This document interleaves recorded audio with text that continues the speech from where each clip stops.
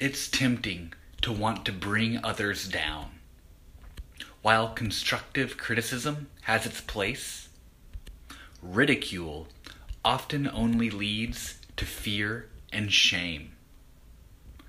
Furthermore, when we focus outward, we miss our greatest tool for improving our own lives and the lives of those around us. Start with yourself. You've got this.